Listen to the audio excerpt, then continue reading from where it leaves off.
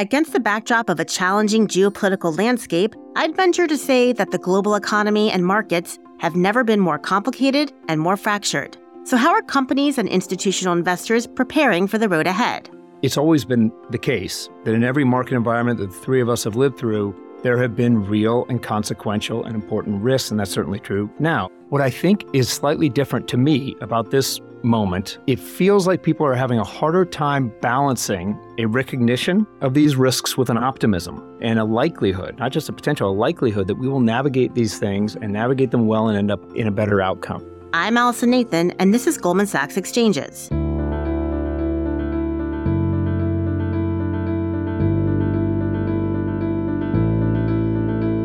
For this special episode, I'm sitting down with the co-heads of Goldman Sachs' Global Banking and Markets business, Jim Esposito, Dan Dees, and Ashok Varadhan. We'll be discussing their views on the markets, corporate and investor sentiment, and the outlook for deal-making. And we'll also get some thoughts about the direction of the industry, as well as some leadership and career advice from these GS lifers. Jim, Dan, and Ashok, welcome to the program. Thanks for having us. Thank you. Let me just start by saying it's pretty rare to get all three of you around the table for a conversation like this. So I'm looking forward to it, and we have a lot of ground to cover. So let's get started. I'm just worried I'm not going to get a word in edgewise with my two co-heads here. Yeah. So this is a You're first. ahead of the game already. Uncharted territory, Allison. Let's see how we go. Let the record Indeed. show he's already gotten 43 words in. Indeed. There is almost 100 years of experience in financial services between the three of you. Let's start by just contextualizing this moment. Unfortunately, we are grappling with geopolitical tensions. We have slowing global economic growth. We have choppy markets. Ashok, maybe you can start and tell us what's most striking about this moment to you. I think it's really been the last 3 years, Allison. You've had sort of 25 years of an economic cycle crammed into 3.5 years. You have the exogenous shock of the pandemic. You get unprecedented amount of easing, bond buying, fiscal stimulus, the development of a vaccine, a vibrant recovery. Supply chains can't respond quickly enough to aggregate demand. Inflation you haven't seen in 40 years. 500 basis points of rate hikes, wars. All of this stuff crammed in within slightly over a 3-year period. And so it's just been so much for the markets to digest. And so now I think you're just in this place where you're trying to figure out what the new equilibrium is after you've gotten all of these shocks. But a lot of the shocks are starting to unwind at this point. We've had global economic growth holding up pretty well. We're seeing disinflation well entrenched, and we at Goldman Sachs expect that to continue, at least in the research side, I should say. So do we think we're at the other side of this bad moment at this point? I think we're making our way to the other side of it. I think we're going to see what that normalization is, but there are going to be things that'll be altered for a while. You mentioned the geopolitical strife that we've been experiencing. I would say anti-globalization, the pendulum swinging in the other direction of globalization, that's been with us for some time. That wasn't something that started during the pandemic. Brexit was a point in that evolution in which globalization wasn't necessarily seen as this fantastic thing, because obviously there were costs and consequences. And I think what we're seeing now, more polarization, less global cooperation, I think that's something that is probably not likely to normalize anytime soon. And Dan, maybe you can share some insights on, again, as Ashok just said, we're coming out of this crisis pandemic era, but you've lived through a lot of crisis eras. So what does the moment feel like to you? Yeah, so you asked us to contextualize the moment and put it in the context of the other market environments we've seen over the course of that horrifying stat that you listed of our 100 years of collective financial services experience. I mean, some of us are old. I think all three of us. She was supposed to say, but you look so young, and she left that out of her introduction. But I'd say a couple things. One thing that is very familiar to me about this market moment compared to others, in your intro, you talked about all these scary things and all these risks and all these issues. I think it's always been the case that in every market environment that the three of us have lived through, there have been real and consequential and important risks, and that's certainly true now. And we could go around this table very quickly, give you a litany of the things that make us anxious. Higher inflation, higher rates, slower global economic growth, growing geopolitical tensions, the horrors that we see on our news feeds, political dysfunction, et cetera, a lot of the stuff that Ashok just talked about. That's always been the case, and we've always been well-served in our careers to be attendant to it, anticipate it, think through it, mitigate risks, manage risks, et cetera.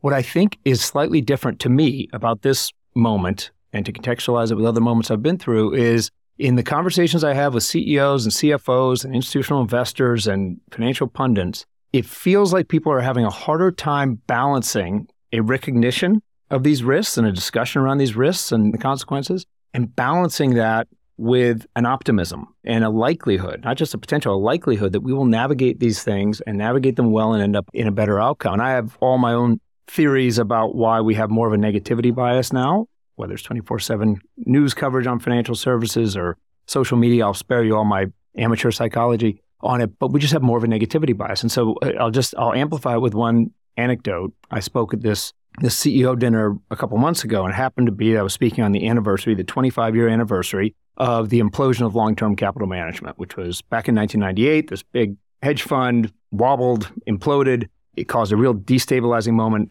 And it was this moment of real instability in the markets, and it was a moment of real anxiety for me. I was 6 years into my career, to give perspective again on how this compares to other moments. And there was this question, what else is vulnerable? How much leverage is there in the system? What should we be thinking about? They're all the same anxieties that you see now. And what was interesting to me in this discussion, I said, what if I had gone back to that moment in 1998? And if I could tell you in that moment, the following things aren't risks that might happen. These are things that are going to happen. 3 years from now on 9/11, 2001, we're going to be attacked on American soil in a way that will change our lives forever. A few years after that, we're going to have a global financial crisis that's going to bring the financial world to its knees and cause major corporation and financial services companies to go bankrupt. After that, we're going to have a once-in-a-century pandemic that's going to cause the world to shut down and have major industrialized economies, the U.S. economy, go down 35% in a quarter. After that, we're going to have the stimulus required to restart the economies, lead to the highest inflation, as Ashok just referenced, in 4 decades. That's all going to be exacerbated by a land war in Europe instigated by the Russians. And there's going to be these things called tweets, and you don't yet know what Twitter is, but there's things called tweets that if you could see what our politicians, first, who our politicians are, and second, what they say to each other, it would belie a level of political dysfunction that would horrify you. It's the worst you've seen in 150 years. And if I told you all that stuff, or if I told myself all that stuff at that moment of anxiety back in 1998, I would be hiding under my desk in the fetal position. But instead, 25 years later, U.S. GDP is up almost 3x.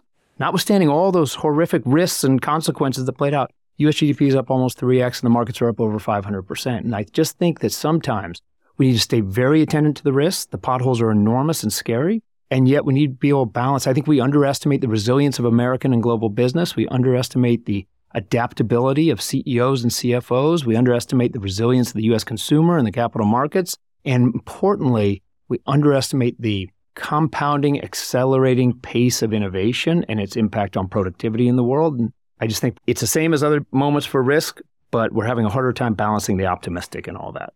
That history is really quite striking, Dan. Jim, let me turn to you. So what are you hearing from the company client base? How is sentiment at this point? So look, when you listen to both Ashok and Dan, and then you layer on top of that how corporations are actually functioning right now around the globe, I think we're pleasantly surprised just how well corporate leadership has navigated what is a very fragile backdrop. That's true geopolitically. It's true macroeconomically. I think with each and every quarter, corporate CEOs are looking around the corner a little bit attuned and alert to the fact that they expect the global economy to slow materially. It's slowed a little bit, but I think they're surprised just how well their businesses are functioning.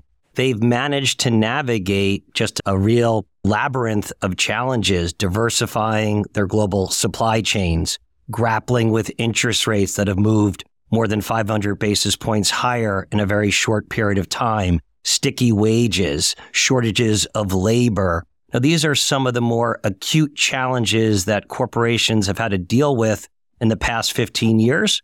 I think if we were giving our corporate clients a report card, we would be giving them very high marks for their leadership and their ability to navigate what is a fragile backdrop. Higher interest rates may be here to stay, Ashok. I think it seems like the markets have begun to embrace this idea potentially that we're in for a structurally higher rate environment. Do you think that's the case? And where do you think the market is right and wrong here? I think there are two factors at play. One is obviously the rapid normalization that was required to attempt to get the disinflation that we've experienced over the course of the last year. I think it's important. People talk about inflation a lot, but not as much now as they were a year ago. We've made a ton of progress. A year ago, we were at sort of 8% inflation. Now we're down to 3%. I'd say that's pretty good progress over the course of the year. And to do that, the Fed had to raise the real rate of interest to above 2%. So right now, say inflation is tracking around 3%. policy rate's 5 3/8, and so that's a pretty restrictive rate. I think on that score, that will have a chance to come down over the course of the next couple of years. I don't know how fast, I don't know how far, but I don't think rates need to be this restrictive, especially if you believe that the disinflation will continue and we'll get closer to that sort of 2% target. And so along those lines, I actually think we will start to see some relief in policy. Again, maybe it's the latter part of 24, maybe it's into 25, but I think the market will obviously absorb that and enjoy that after having lived through this sort of restrictive period. What's different, though, the other factor is long-term debt dynamics. And there, I think, structurally a little bit more challenged. Obviously, deficits, the fiscal spending has not abated. It's strange for us to be spending this much at a time in which the unemployment rate is basically at or near full employment. And it doesn't feel like, irrespective of where your politics lie, if you're a Democrat, you're not going to curb spending. And if you're a Republican, you're not going to raise taxes. So it doesn't feel like we're going to see fiscal discipline anytime soon. And so there, I don't know, it's hard to see long-term rates coming down meaningfully. And so our base case on the trading desk is we expect a more normalized yield curve, a steeper yield curve, but really more with normalized and lower rates in the front end and not a lot of relief in the back end. Just picking up on the thread from Ashok, it's not just the supply side of the U.S. Treasury market that's becoming more problematic. It's also the demand side of that same equation. And when you look around the globe right now for end users of long-dated U.S. Treasuries, there's just a lot less demand than there was even 6 months ago. Every major central bank has moved from QE to QT. The U.S. regional banks have been some of the largest holders of U.S. Treasuries. They got caught offside in a duration mismatch, so they've been a lot less active in recent auctions. Many sovereign wealth funds specific to China have been historically large buyers of long-duration U.S. paper. They're a bit less active. Some of that might be geopolitics. Some of that might just be less international trade, less U.S. dollars to recycle into the U.S. Treasury market. And then finally, investors don't have to stretch very far to find yield. You can buy a 6-month T-bill that's yielding north of 5%. Why wouldn't you buy that instead of a long bond that's yielding 4 3/4? So the demand side is creating a bit of a supply-demand imbalance right now that we need to keep a proper eye on. So Dan, how are the higher capital costs that companies have been facing and are likely to continue to face affecting their strategic decision-making? The availability of capital is a key part of a decision on strategic activity in particular. As we think about the strategic activity that we engage in with our clients, I divide it across 2 different client sets. One is corporate clients, the other are financial sponsors. On the financial sponsor side, financial sponsors rely on financial capital to make their transactions work. And so as the cost of that capital has gone up dramatically over the last 18 months, it has meaningfully slowed that activity from that client set. And I think as they get their head around this new cost of capital and how to think about the required equity returns in the context of that new cost of capital, that'll sort itself out and you'll see a re-engagement of activity, a re-acceleration of activity from that group. But it has been relatively slow. On the corporate side, it's also been relatively slow, but that's been more to do with a lack of CEO confidence about the outlook in the world. Some of that stuff that I alluded to earlier about real concerns about the potholes ahead of us. And I think as we start to see a path towards a soft landing, and I think as we start to see resolution of some of these other issues I referenced, you'll see a bigger pickup in that activity and more strategic activity from the corporate side as well. And we have seen IPOs begin to trickle through this year. Some have been more successful than others. So does that mean you're more optimistic on the outlook for 2024? Or how does it look to you? I am. Yeah, I am more optimistic on the outlook for IPOs in 2024. I think as with any market that's reopening, it'll be faster in the back half than the first half of 2024, but I absolutely think we're going to return to a little bit more normalcy, especially if what Ashok referenced plays out, which is if we're done seeing the Fed hike from here potentially and start to see them cut later, in the back half of next year, you would really see an acceleration, I believe. But just stepping back on the IPO market, to me, it's not at all unusual or surprising to see that market open and close over the course of my 30-plus year career. That's what it does. It gets more accommodating and less accommodating over time because it is always an exaggerated reflection of the strength of the overall market. When the overall markets are strong, the IPO market is really robust. When the overall markets are weak, the IPO market really struggles. And so, again, with what Ashok and Espo just went through on the 500 basis point plus rise of interest rates over a very short period of time, that discombobulated the overall markets and certainly the markets for growth stocks and certainly therefore for IPOs. So not at all surprising to see that slow down. And yet when you step back even further, I think the environment for capital raising will be very robust because it has to be in the years ahead. We are in the age of innovation, of accelerating innovation. All that innovation needs to be funded. We have a massive energy transition with trillions of dollars that needs to be raised. All of that needs to be funded. You have economies all around the world trying to grow. All of that needs to be funded, and it's going to be far too big for the private markets. And so the public markets are going to need to be open and accommodating. They're going to need to find their level where buyers and sellers can meet to raise that capital. We started in September to tiptoe back in, and Goldman did a number of big IPOs, as you allude to, Allison. We did over $5 billion for ARM, large deals for Instacart and Klaviyo. So it's starting, but it'll be a slow ramp back up. And Jim, how do you see the outlook for M&A activity more broadly? Dan alluded to it. I wouldn't underestimate the importance of one specific client constituency, and that's the private equity industry. I think it's important to bear in mind just how much private equity benefited from the prior 15 years of zero interest rates and very ample and cheap capital that was available. The private equity industry grew exponentially. If you were to go back, say, a decade ago, private equity would have accounted for about 20% of global merger volumes, whereas last year, private equity accounted for just shy of 40% of global merger volumes. So a lot of deal making is tied and correlated to how you feel about the mood with the private equity industry. Suffice to say, with interest rates having normalized, some of the velocity of deal making coming from private equity, we do expect to slow down a bit. It doesn't mean there won't be private equity deals. There will. But the pace of that, which was really off the charts for a period of time, is expected to normalize. Now, the big question is, how much will strategic and corporate buyers and sellers step in to fill that void, some of which is being left by private equity? Now, we saw in many sell-side auctions that we were participating in or running on behalf of our corporate clients. For the last decade, private equity would have been the best bid, the best buyer of an asset. I think corporates in some places were getting priced out of the market. And I do expect to see corporates starting to step in and fill the void. So to Dan's point, we expect a pickup in deal making as we get into 2024. We're not going back to, say, 2021 levels, which were a breakout year across global investment banking. But we do expect to see a reasonable pickup in deal making activity, especially now that we seem to be through the other side of this interest rate hiking cycle. Let's spend a few minutes outside of the U.S. Ashok, if we think about EMEA, if we think about Asia, how do you think about the strategic outlook in those regions? Sure. Let's start with Asia. I think there are two incredibly important macroeconomic stories, both very different in nature. One is the obvious slowdown that we're witnessing in China, fastest growing economy in the world, second largest economy in the world, sort of the bellwether for emerging markets. And so it's something that we're paying a lot of attention to. The underlying market microstructure doesn't have a lot of modes of expression in it. There's a stock market and there's an FX market which is managed. And so it's hard to really glean from market parameters things that you can impute. That being said, we have reasonably good data as it relates to the housing sector with respect to where property bonds trade, obviously some highly publicized defaults and occupancy rates that are, very low and get even lower when you get away from tier one cities. And so we've gone through this ourselves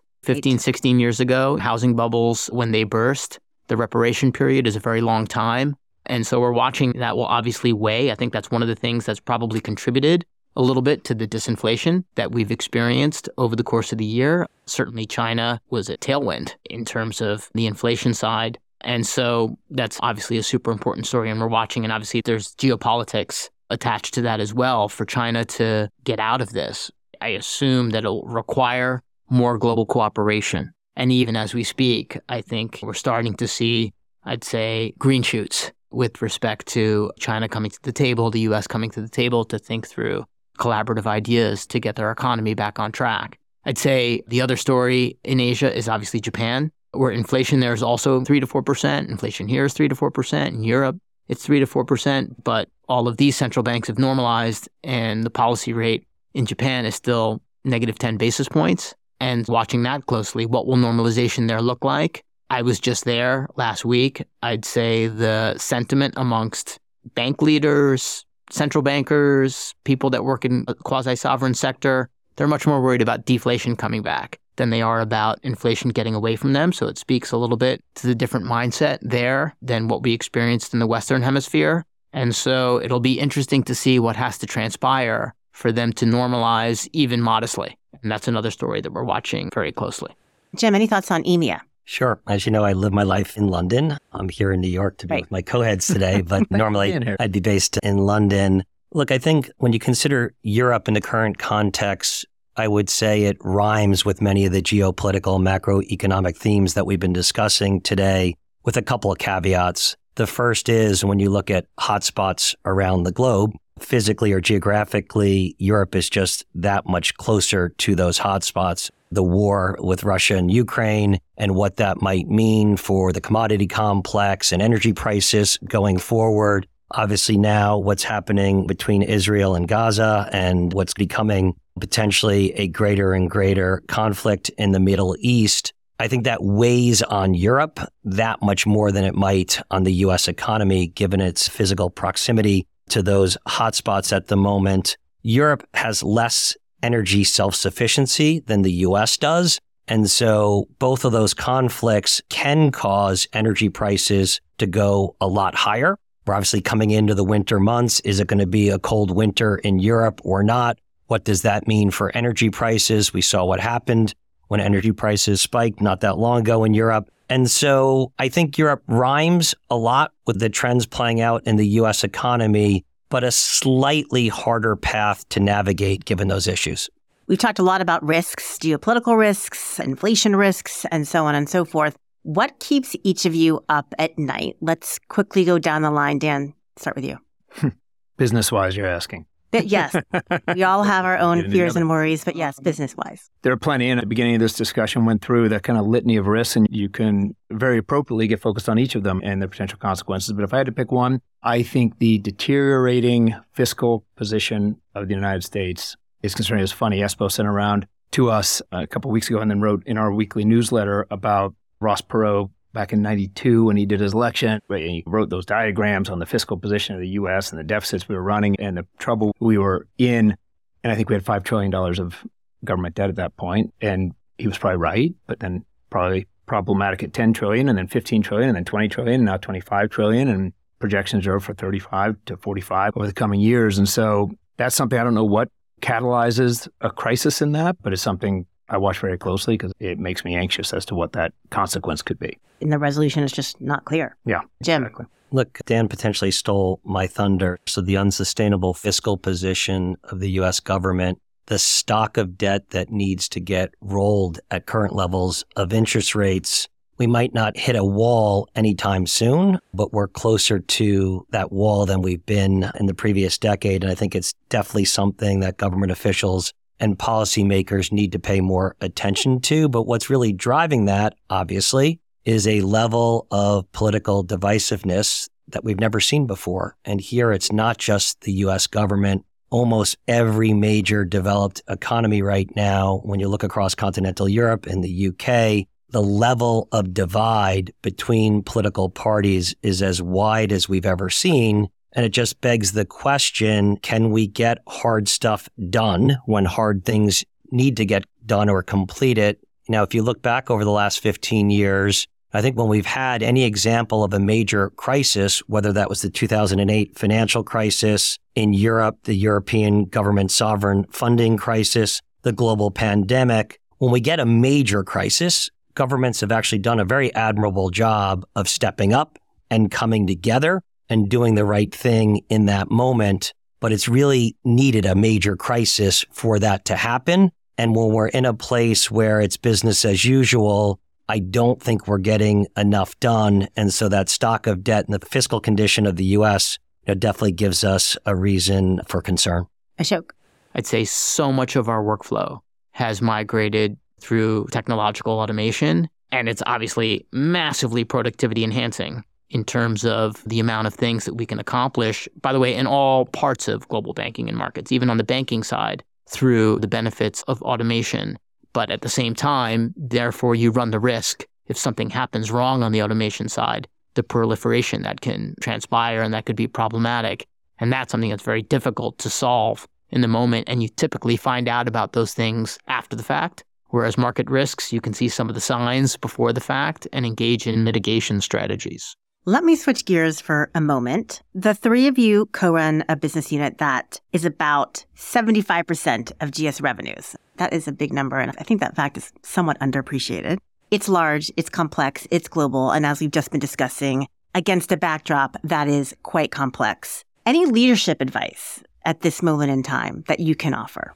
We do run a large, complex, very much a global business. I think the first piece of leadership advice and the place the three of us spend, I'd say the most amount of our time is putting great leaders, putting the right person into an important seat at Goldman Sachs is the most leverageable asset you have as a leader. So identifying, cultivating talent, and then unlocking that talent by giving him or her the right opportunity, that's truly a leverageable asset. And we do that a lot in our respective roles. We're spending an inordinate amount of our time talking about talent and identifying the right place for that person to sit that will give us the most amount of leverage.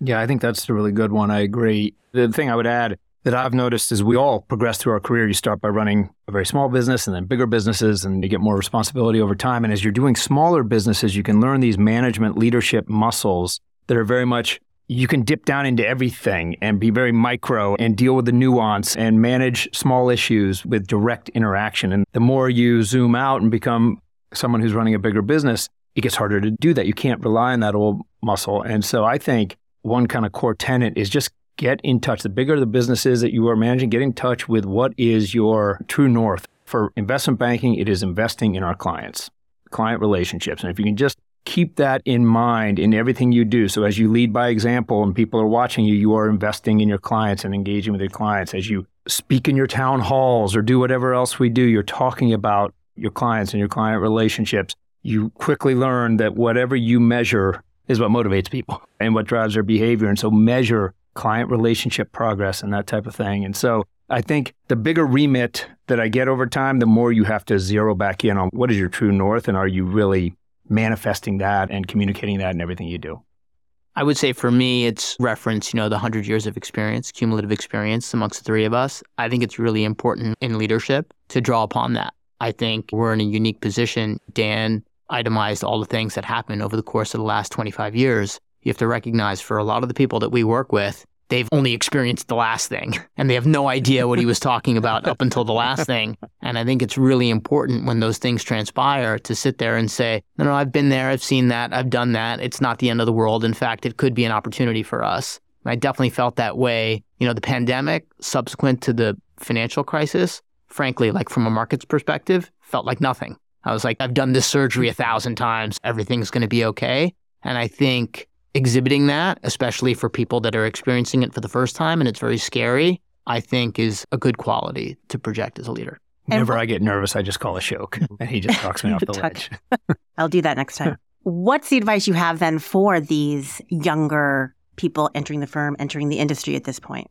I think it's really important to have context. It's a mature business. It's a lot more mature than it was when the three of us came into it. And so there's a lot of specialization. And so sometimes you can be doing something, you're working on pitch books and you don't know, try to figure out how it fits into the whole scheme of what the firm does, what its reason is to exist, what the mission is of the firm, contextualize why that workflow is actually very important with respect to whatever the true north is that's being articulated to you by your division head or business unit leader. And that, I think, gets you invested in your work because you understand the importance of your work, but also gets you invested in the firm and what the firm is trying to accomplish, not with respect to financial output and financial goals, but what it's trying to do to serve its clients.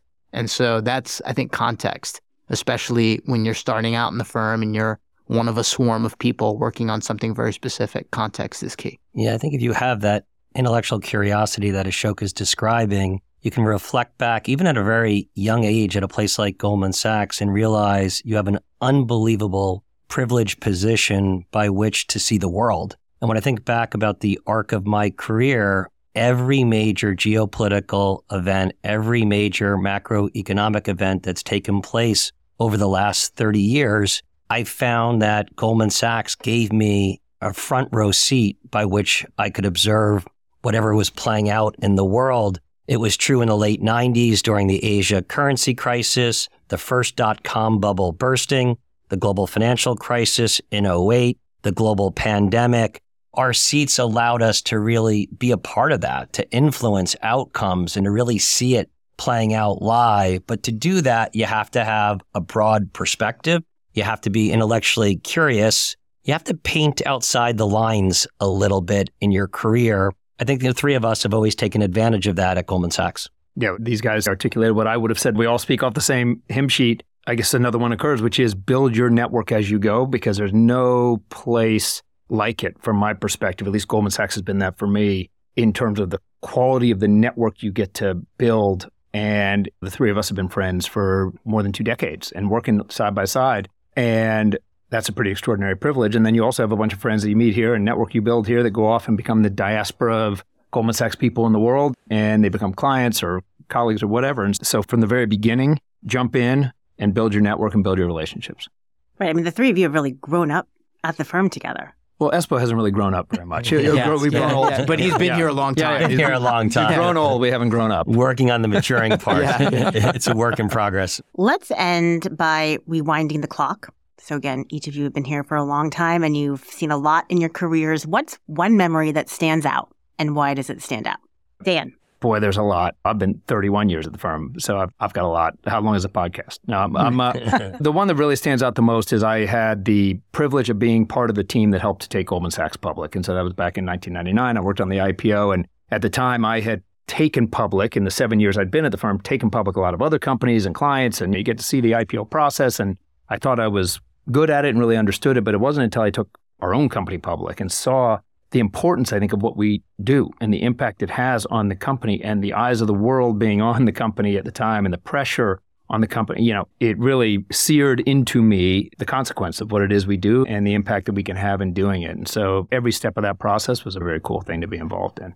For me, I'd say 2008. And at that time, my main responsibility was running our capital markets business. And as a part of that, part of my job was helping Goldman Sachs fund its own balance sheet. And I think the closer you were to understanding really what was going on at that time in financial markets, the lack of available funding to corporates and financial institutions, it was pretty staggering. And I worked incredibly closely with our then CFO, David Vinier, trying to secure any funding and financing that was available. It was an incredibly fragile and delicate period emotionally in the markets and psychologically on all of us, an incredibly taxing time. And I remember that period like it was yesterday and just seeing how people came together within the four walls of Goldman Sachs, working with government officials and policymakers, trying to find a way through what was the largest financial crisis of our time. And there, we really have to give a hat tip to government officials, policymakers, Treasury Secretary Hank Paulson. People stood up and really led the market, led our country in a very profound way, and I know I'll never forget it. I'd say for me, I'll go all the way back to 1998 when I joined as an associate, and I was here for the 8 months that the firm was private before it went public. And I remember, obviously, Dan referenced long-term capital management and markets were very volatile. Obviously, it was especially acute for the partners at Goldman because their IPO just got delayed. They were all expecting to have a liquidity event in 98 and that obviously got pushed out. But I remember specifically being an associate and John Corzine walking up and down the rows of the trading floor, asking me my opinion about what was going on, trying to get a feel for what was transpiring in the markets. And the thing that I remembered, and obviously the firm was much smaller then, but that sort of partnership culture of, irrespective of where people are on the letterhead, a culture of things being very flat. And no matter how senior you are, in the case of Corzine, he was the senior partner of the firm, being accessible and being present. And I'd like to think, even though obviously we're multiplicatively bigger, the ethos, which certainly the three of us try to run global banking and markets, is we're pretty accessible. I think you'll see us out on trading floors. I think you'll see us in meetings with people that span all parts of the hierarchy or of the organization, whether they're analysts or associates. And I think that's something that I was the beneficiary of when I got here in 1998. Obviously, the firm was private. We're public now and we're much bigger. But I'd like to think that we pay that forward a little bit. We will leave it there. Jim, Dan, Ashok, thank you for joining us. Thanks for having us. Much. Thanks for listening to this episode of Goldman Sachs Exchanges, recorded on November 13th, 2023.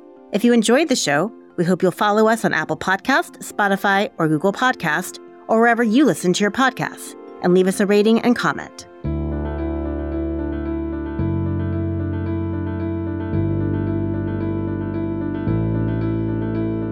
The opinions and views expressed in this program are not necessarily the opinions of Goldman Sachs or its affiliates. This program should not be copied or published without the express written consent of Goldman Sachs. Each brand mentioned in this program is the property of the company to which it relates and is not used to imply any ownership or license rights. Goldman Sachs is not providing any financial, economic, legal, investment, accounting, or tax advice through this program. Neither Goldman Sachs nor any of its affiliates makes any representation or warranty as to the accuracy or completeness of any information contained in this program.